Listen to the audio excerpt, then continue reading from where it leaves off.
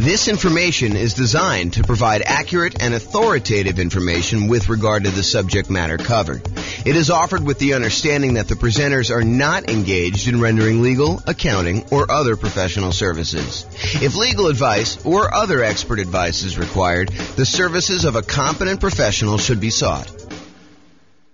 Welcome to the Salem Real Estate Investing and Real Estate Financial Planning Podcast.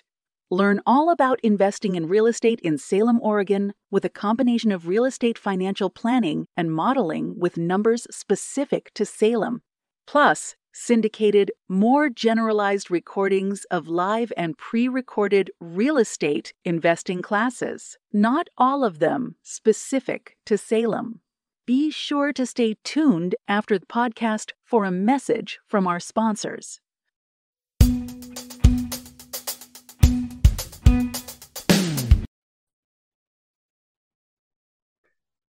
Welcome, everyone, to the Investor's Source, your source of all wealth and wisdom. I am here today. I'm Dave Goldberg, president of Investor's Source. I am honored to have with us today a friend and someone I've known for basically back to the beginning of our company about 11 years ago, James Orr. James is one of the top real estate people in all of Northern Colorado. He's been a broker for Your Castle Real Estate for many, many years, focusing now on real estate education and real estate financial advising, which is a cool thing I haven't heard of much. So welcome, James, and I want to give you a little opportunity to introduce yourself. Tell us a little bit more about your background and what you've been doing these days. Thanks, Dave. I appreciate it. I'm James Orr. I took sabbatical probably about a year and a half ago now. Did sort of like a test retirement from real estate brokerage, and it turned into more of a full-time retirement sort of thing. But in my spare time, I'm working on our software that does financial modeling of real estate investments for like mom and pop landlords, primarily. Like, how long will it take you to acquire the number of rentals you want, and how risky is the strategy you're considering versus another strategy. And so in my spare time, in my quasi-retirement, that's more of what I've been doing lately. So yeah, thanks for having me on. Oh, great to have you on. And I listened to one of your most recent seminars, podcasts, and just a wealth of information about different ways to invest in real estate, especially with changing market conditions. And I've always been impressed by your mastery of some of the creative ways to purchase real estate and your real strength and analysis of deals and of portfolios. Really good stuff to have when you're an investor, to really know what you're doing and know all the numbers. So James, again, welcome. I think what's on the mind of most investors these days is the tumultuous market conditions that we're experiencing now and the changes, particularly in interest rates. We got inflation, we got a stock market that is plunging, if you will, just never know what it's going to do. And investors are really not used to that for the past 14 years or so. We've had kind of tailwinds behind us. Conditions have been great. That's made our lending much easier, but now things have changed. So just want to see from your perspective as just someone in the know about how some of these things affect market conditions, what do you think is this going to mean for the real estate market? What's it meaning right now? And what do you see coming at us in the next year or two? Wow, where do I begin with that? How can I even start to do that? So the first thing I'll start with, I was thinking about this a little bit when you asked me to kind of be on and do the call. And so I went back and I did some research, and it turns out it was a good idea to do this research. So I went back and I looked through the 30-year mortgage interest rates going all the way back to 1970. And I wanted to find out, how crazy is it that we're seeing, at the time of this recording, probably around 7% interest rates, give or take a little bit if you're doing owner, occupier, investor. And I wanted to know, is this like really extreme, or is this like a still relatively low sort of interest rate? And so I went back and I looked, and what I did is I did a percentage of the time every month that was above this 7% threshold. And Dave, I just guess how much percentage wise over the last 50 years, I think it's 52 years or so now, how many over the last 52 years, what percentage of the time were we above 7% as an interest rate? You have a guess? I've kind of listened to what you've been speaking about and doing some of my own research. I'm gonna guess 73% of the time, James. No, it's not quite that high. It's 58% of the time. Wow. Which is still, I think, a lot higher than most folks would imagine. They think, oh my gosh, we've been seeing 2%, 3%, 4%, 5% for the last, as you said, 14 years or so. I don't know if it's been quite that long. I think when I looked at my numbers, I guess it is 14 years. 2004, I think, is the last time approximately when we were at 7%. Of course, I'm doing this without charts in front of me. I should have had those up. But if you think about that, the last time we were at 7% was like 2004 or so. So these interest rates have been really, really low. It's been abnormally low. And so we've been having this, I don't know, almost like opposite of a perfect storm, a perfectly beautiful day, where property prices have been going up, rents have been going up, interest rates have been going down. So even though property prices were going up, interest rates were going down, which meant for a while, properties were still on sale, even though the prices were higher than they were before. If you kind of think about what your monthly payment would be when you're buying the property, it's actually less than if you had bought the property the year before, right, which is crazy to think about. Right. And that's not normal, right? So I think now we're getting back to a more normal type of market, which I know people don't want to hear because they're like, oh, but when I was doing all my planning, I was thinking, oh, I'm going to buy a property this year and I'll save up enough so I'll be able to buy a property a year or 2 or 3 from now, and I'll be able to get this same 3 or 4% interest rate. And so when I do my out in the hot tub math of will I be able to retire by buying these rental properties here, I've been using 4% or 5% or wherever the number has been, and that turns out to not have been a good assumption. And I think right now we're seeing a market where demand is still really strong. The number of properties for sale is down, so we're seeing like a lowering of inventory. But there's enough demand in the market where we're still having buyers. It's not like it's gone away. And I think maybe the Fed will continue to raise rates in order to get this inflation out of control, under control. But it hasn't stopped everything completely. It's definitely slowed it down. It's not like it was. But the last, at least from the pandemic, and even before then, that is not normal. Like if you're trying to look at year-over-year numbers, a year-over-year comparison of, how much inventory we had compared to a year ago a year ago from now, or what interest rates were or anything like that, you should just throw all that away, because you're looking at all-time extremes on many fronts. All-time extremes for days on market, all-time extremes for low interest rates. And so you can't compare now to then and say, oh my gosh, the world is coming to an end because days on market is increased by 30%. Well, it increased by 30% from 25 days, which 25 days is crazy. I mean, a more normal market is 3 months to 6 months for a property to sell. So 90 days to 180 days. Right. So to think that, going from 25 days, now it's increased to, I'm looking at a chart. I happen to have this one up because it's just down there.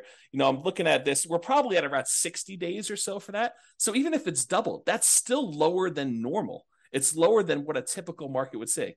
So what was the question again, Dave? I'm off on these tangents here, but I want to make sure I answer your question directly. No, that's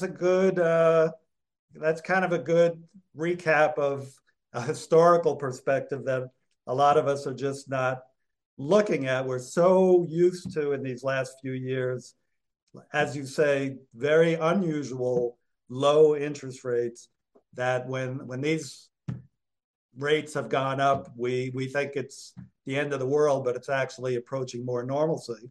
Yes. So the question was, with that, what is happening in the market right now? Is that causing, is it the end of the world? Is the market plunging?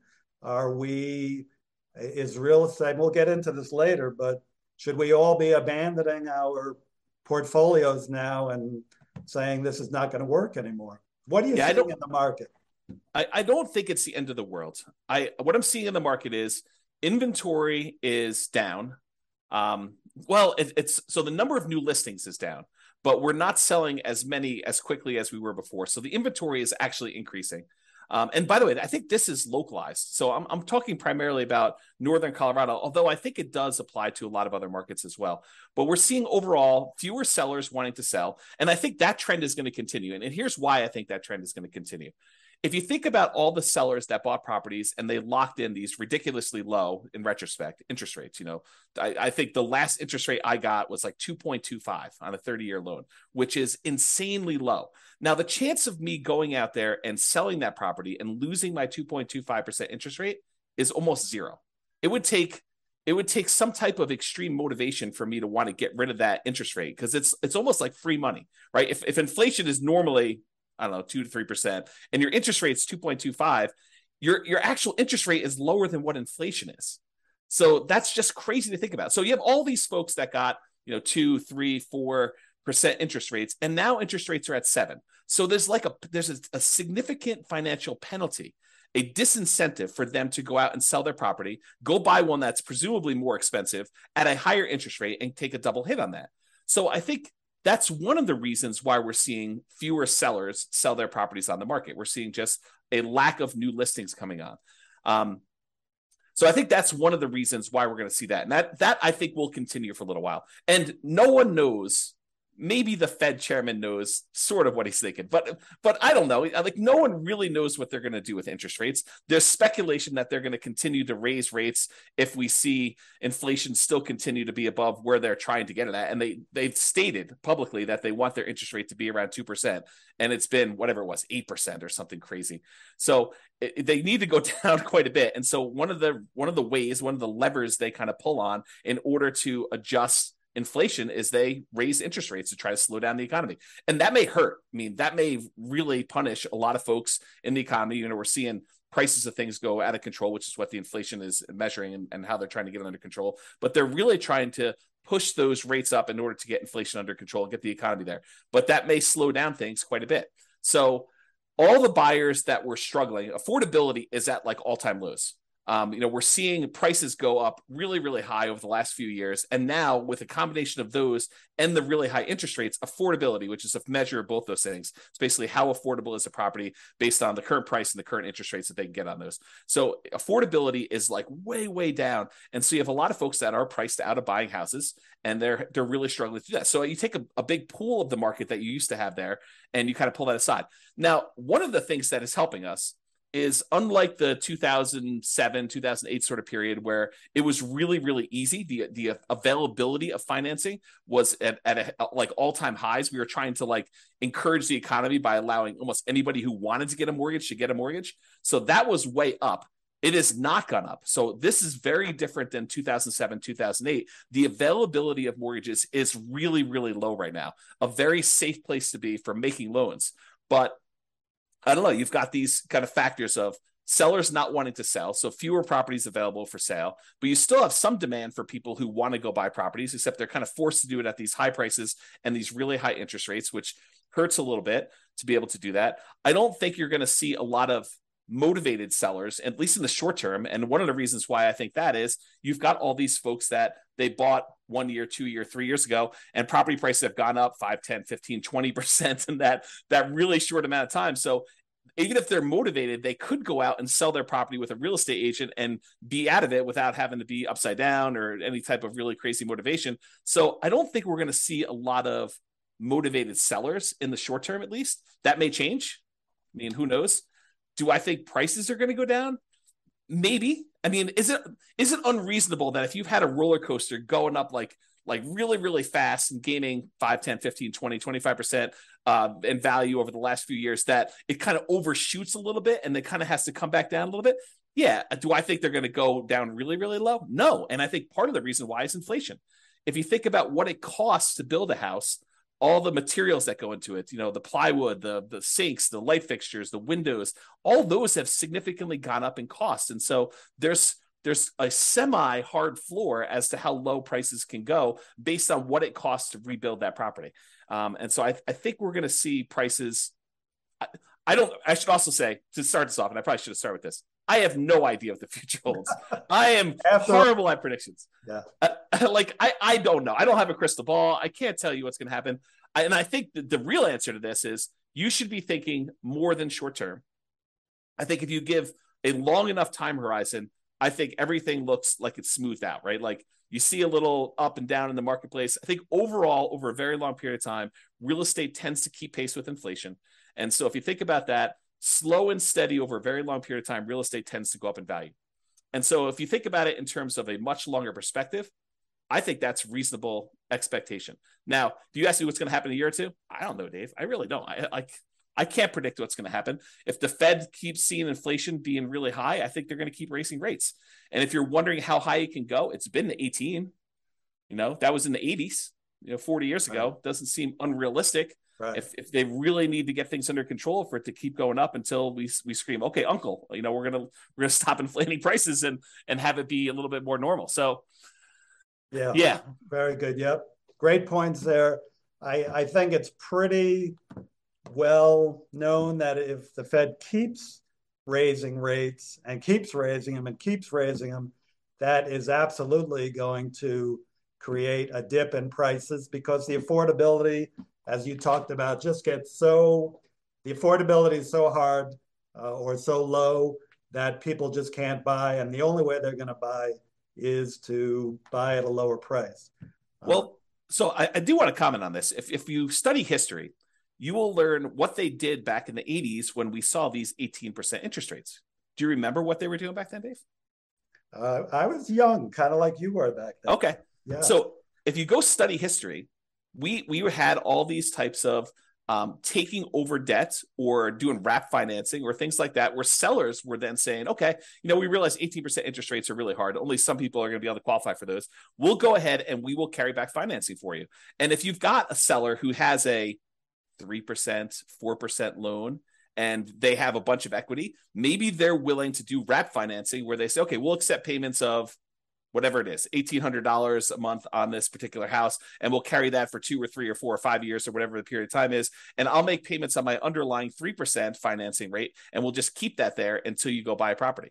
And so I think there are solutions to that, which may, help slow down stuff. This is like the tools that come out in your toolbox. When the market got really, really hot and we saw these multiple offers, real estate agents switched to having certain types of tools we use in these extremely hot multiple offer type markets. And those are going away. I mean, they're not completely gone. We still see occasionally multiple offers, but they're not as prevalent as they were a year ago or 2 years ago. But now maybe we're switching over to this wrap financing, loan assumption. You find an FHA loan if you're an owner occupant, you want to buy a property, move in there, live there for a year, and then convert it to a rental. Strategy like that where you kind of go do that. I mean, you can go take over existing FHA financing at the old 3.5%, 4% loans. And so I think there's enough of those out there that's an opportunity for some investors, depending on what stage of their career they're in. Yeah, I'm glad you brought that up because I know that's one of your specialties. As I mentioned, the creative financing. I think in the last number of years, the market has been so hot that sellers have had the hammer, and buyers with some of the creative ideas you're talking about, assuming mortgages, wrap financing, lease options. I don't know if you mentioned that yet, but I know you would. They just haven't been as much in demand because, again, sellers have had the hammer, and those are really more buyer tools. But now with rising interest rates and the other market forces, we're coming to more of a balanced market between buyers and sellers, where some of these tools used by buyers can come into play. So it's great to hear about those. That kind of leads to the question of, so let's make the assumption rates are going to continue to rise. Yeah. Does that mean do you think the real estate market is going to die then, or is there still opportunity for investors out there, starting with some of those tools that you mentioned, and maybe you can get a little deeper into some of those too? Yeah, I do think there's less opportunity. I don't think the real estate market is dead. Historically, before the last really hot market, whatever that's been, depending on how you measure it. But historically, real estate investors have added liquidity to the marketplace. So if you think about a seller that has had a hard time selling, it's typically the real estate investor that comes in, solves whatever problem that particular seller is facing, whether it's the property needs repairs before they can actually sell it retail and get a loan from a traditional retail buyer, or they need to sell very, very quickly, and so there's not enough time for them to do it. But like all the problems the seller has typically had, historically, what a real estate investor has done is they've come in and they've added liquidity to the marketplace and solutions to those particular problems. So we've had a period of time where almost any property that a seller wanted to sell, whether it needed work or they needed to sell quickly, they could put it on the market and have 10 offers within, 30 days, and so there's been less of a need for a real estate investor to come in when sellers had other solutions. And I think we're heading back to a period where some sellers, not all, but a increasing percentage of sellers, and it's a relatively small percentage, but an increasing small percentage of sellers are going to need those solutions again. And now the other thing that's kind of interesting is we as individual mom and pop, real estate investors are not the only people in this space anymore. There are large companies that are doing these iBuyer programs where they'll come in and they're advertising very heavily, and they'll come in and they'll buy a property and they'll immediately put it on the market and resell it or something like that. But I do think that there is room for mom and pops to come in and offer niche solutions, especially markets where these iBuyer type companies are not in. So I think, yes, in the more traditional sense, all these creative solutions and trying to buy properties at a deep discount where they need to come in and do work and they have enough room in there to hold the property for 3 or 6 months or whatever it is in order to get the property sold, and opportunities to use money like yours in order to be able to go buy and fix and flip properties. I think those solutions are still available, and all the creative ones are available as well. And then I think the like meat of the market, because I think just looking at the numbers, there are more mom and pop landlords, people that are buying properties for long-term rental, than there are people doing fix and flips. I think the numbers are skewed more toward buy and hold. And you could correct me if I'm wrong on that, but that's my gut feeling in the marketplace. It's just number of transactions that happen based on one or another. So the question that becomes, are mom and pop landlords, people that are buying properties to rent out, are they have an opportunity in our upcoming market if interest rates stay where they are? And I think yes, but there's a whole bunch of caveats to that. Number one is you have to look at the investment more than just cash flow. There's a school of thought. There's a large group of people out there that believe that cash flow is everything, and that you don't buy a property unless it has cash flow. And that's the only reason you buy a rental property. And you can make almost any property cash flow if you put enough down. So like if you came in here and you put 20% down in our marketplace and you tried to buy a rental property with our current prices and our current interest rates and our current rents, most of those properties with 20% down are going to be negative cash flow. They're going to be negative cash flow even if you take into account the tax benefits of depreciation. So when you look at those two, they're going to be negative. But if you increase the amount you have down, if you go from 20% to 25% to 30%, 35%, eventually, even if you get to full 100% down, you buy the property all cash, you then get cap rate. Cap rate is the net operating income divided by the purchase price, which is the amount of cash on cash return you're getting on a property that's free and clear. And so if you think about that, the more you put down, the closer you get to cap rate. Right. So your cash on cash, you put 20% down, maybe negative, and maybe, negative 10% cash on cash. You put 25% down and maybe negative 5% cash on cash. You put 30% down and maybe 0% cash on cash. You break even. Put more than that down. Now it's sort of like, whatever it is, 2% cash on cash. Eventually, if you put 100% down, it gets to what cap rate is. And cap rate on a property might be, 4, 5, 6, 7, 8, 9%, depending on what market and what type of property you buy, somewhere in that ballpark. So I think you need to look at the overall return you're seeing on that investment. And that would include a speculative guess as to how much appreciation you might get. I think you need to look at that and say, my best guess is over the long term, I'll see about 3% a year on a property, just kind of guessing there. You have to look at what amount you're paying down on the loan if you got financing. So your debt pay down portion of it, that tax benefit of depreciation, and the cash flow you're seeing on the property. And if you add all four of those together, and technically you're supposed to include the return you're getting on the reserves you set aside for owning a rental property, I should punish myself, slap myself for not saying that. But really it's those five. It's the four from real estate and then the reserve money you got there. But if you add up all those and to say, okay, I'm getting, let's say it's 0% cash on cash, maybe 3% from my depreciation amount, maybe 3% times 5 because it's leverage on the appreciation, so that's 15, and then maybe your debt pay down. I know if you put 20% down on a property, the return you get on that 20% down payments over the course of the life of the loan is about 5.51% per year. If you put 5% down, you do like a Nomad property, it's 10.51%, but that's a different discussion. But if you look at all those together, you're probably looking at, around 20% overall return, even though your cash flow might be negative.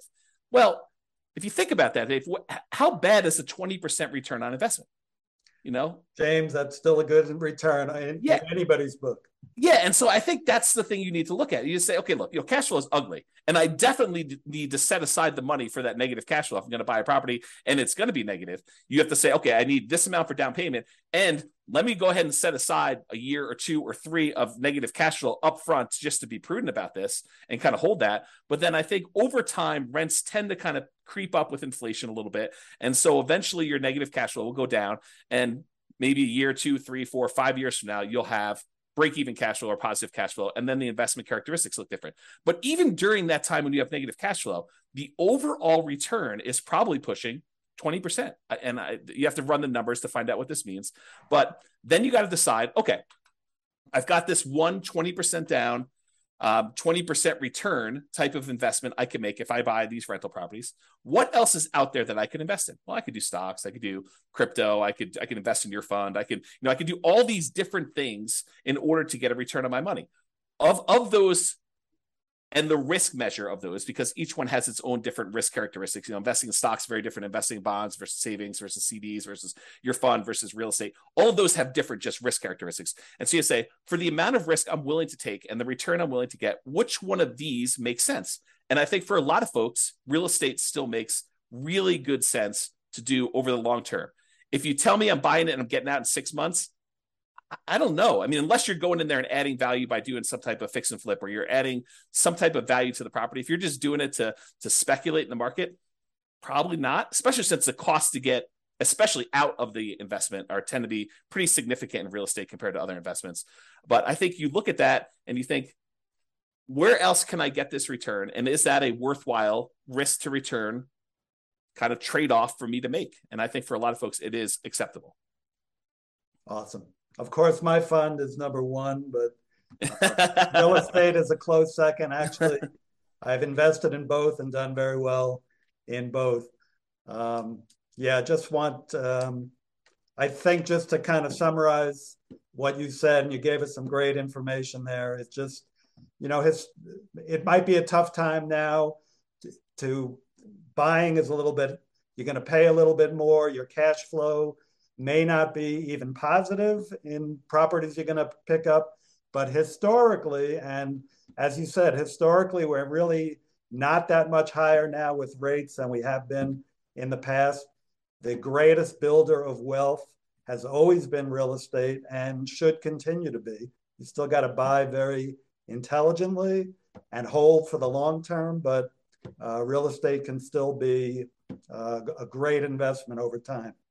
Dave, I want to add one more thing to this discussion if we can. So I did a podcast episode. It's probably like 2 weeks ago now. And one of the questions that came up was, with interest rates at 7% and having this negative cash flow with a reasonable 20% or so down payment, is it better for me to go ahead and save up money to buy properties free and clear, where I get rid of the kind of like the interest rate component of this, where I have negative cash flow, or it's ugly to have this negative cash flow on a property? And so I went and I did some analysis, and for just this one kind of sample case, it's a reasonable person saving 15% of their income. I figured out how long it would take them if they saved up 20% down. I did 15%, 20%, and 25% down. But for the 20% down number, I had them save up 20% down, buy a rental property, save up another 20% down, buy another rental property. And I figured out how long it would take them to be financially independent. Then I had the same exact person saving the same exact amount of money, buying the same exact property, but instead of putting 20% down, they saved up until they had to buy the property free and clear, where they didn't have any mortgage on it at all. And so the question I have for you is, how much longer did it take the person who is saving up to buy properties free and clear to be financially independent as the person who is putting 20% down and buying leverage rentals? What do you think the difference in time it took was? I'm going to guess 1 year, James. Oh, so you must have seen my presentation. I did. It's so surprising to people when I tell them. I was blown away by that. Right. It's so I'll say it out loud so that everyone can be very clear of what we just said. The person who saved up 20% down, bought a rental property, then waited until they had another 20% down, bought their next rental property, and they kept buying those rental properties as quickly as they could until they got up to 10 rentals. And then how long did it take them to get to the point where they had enough money coming in to be financially independent versus the person who saved up and bought the property free and clear with no loan at all. And it took them like 20 something years to buy their first property to be free and clear. And then the next one was much, much faster because they had a lot of extra savings from that one rental property. But it only took them 1 year more to be financially independent than somebody who is buying the rental properties and buying them with 20% down. And I think that blows people's minds. So if somebody is out there thinking, it's really hard for me to pull the trigger in this market, just save money. Invest in something else, invest in your fund or invest in stocks or whatever makes sense for you in the meantime, while you're waiting to save up your money. And then when you're ready to buy a rental, whether that's buying a property that's free and clear or buying a property with 50% down where now it does cash flow, or 30% down, or whatever the numbers make sense. But don't stress out. It's not that much longer for you to be financially independent if you take your time and you save up and you buy these properties free and clear. And the risk dynamics of a free and clear portfolio, very different than the risk dynamics of someone putting 5% down or 20% down or 25% down and buying rental properties. So a lot of good points there for people think highly leveraging is the way to go. And I'm not going to poo-poo that because I did that. But I've also done the strategy of buying and paying down properties and having them free and clear. And that for me and other investors I know has worked really well, getting properties paid off. Yeah. So looking to wrap up now, I think, again, what's on the mind of a lot of investors, James, is like, how is what's happening now different than what happened in 2007, 2008? How would you describe what's different? I mean, you started explaining that already, that, conditions are different now, but maybe you can wrap up with that. Do you think we're heading into another 2008 or are things different now that we're not going to see a crash and maybe more of just a leveling out of the market? Yeah, so I can't predict whether or not we're going to see a crash or a leveling out. I really don't know. And I would have thought, if you had asked me, like right when the pandemic was hitting, what was going to happen in the real estate market, I would not have predicted it's going to go up, whatever it is, 30% in 3 years or something like that. I would not have thought that at all. And so my prediction skills are very lacking. I will tell you, looking at the numbers, the real estate market is very different than it was in 2007, 2008. So the number one thing I can think of off the top of my head is the availability of credit to people with questionable credit scores is very different. Like, we were giving loans to almost anybody who wanted a loan at that point. And we were giving a lot of them, nothing down or, 3%, 5% down loans to people that probably shouldn't have been getting loans at all. And then on the back end of this, we were basically packaging those up, calling them A+ type of loan products and selling them, securitizing them on the market, which was another issue altogether, because then we had all those fail and it kind of compounded. Derivatives and things like that. Yeah. And so I think that's very different than we saw before. I don't remember seeing us have this massive of a run up leading into 2007, 2008. And we have here. So a lot of the folks that bought a property, even 2 or 3 years ago, they've got a huge cushion of equity. In fact, if you look at how much equity we have now in our properties as a whole, like this, the whole country, I think we're at all-time highs. I think the amount of equity we have sitting in our properties right now is at all-time highs, which was not how we were in 2007, 2008. And so the question then becomes, well, how does, having our credit criteria, the availability of credit to people, be really, really low and have really good underwriting standards for those that are trying to get loans. So that's a much safer position than we were, that many years ago. And the fact that a lot of people that were motivated to sell before, that, if they needed to sell, they probably could still sell and actually break even or come out of it with a little bit of profit in it, that they'd still have this or be able to borrow against it if they need to kind of hold on to some stuff. Having that be different, what impact does that have moving forward, even if rates get much higher than they were in this kind of like pre-2007, 2008 period? And I think that that's going to make a big difference. I don't know if it's going to save us from whatever might happen. I mean, because I'm sure we could screw it up if we wanted to, right? There are things the Fed could do.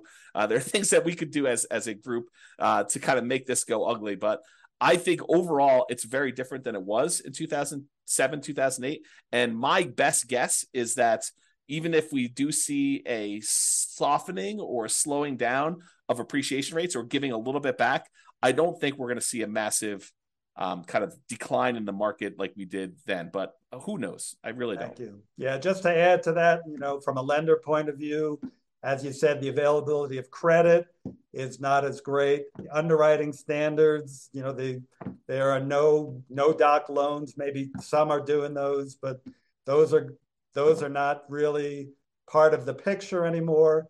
You've still got a housing shortage right now that really began back in 08 when people stopped building, and they've never really caught up. And you have, like in areas like Colorado, still high desirability, which is going to keep people coming and propping up those prices. And, as you said, people who have low interest rate mortgages and they're looking to sell, they're not going to drop their price too much and go into a higher rate mortgage for what they're going to potentially buy if they've got this 2 or 3% mortgage on a house that they're in right now. They'll probably drop a little bit, but be reluctant just to dump something and then get into a much higher interest rate mortgage. So great points, James. Hey, thank you so much for enlightening us. Just a takeaway is that it feels like even though things are changing in the market and it might be softening, don't seem to be heading for a major crash, but you never know what's going to come down the pike. We got to just be smart investors and keep being really vigilant about what we're investing in. So the one tip for people that are moving forward from here is when you look at charts, try to look more than just the last 3 or 4 or 5 years.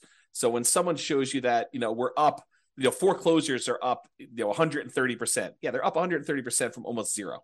So you need to go look back at historical data over 10, 15, 20, even longer years if you can, just to find out what is more normal and are we moving toward a more normal type of market. Well said. Thank you very much, James. And we'll be in close touch. And thank you all. Thank you. Have a great one. Bye-bye.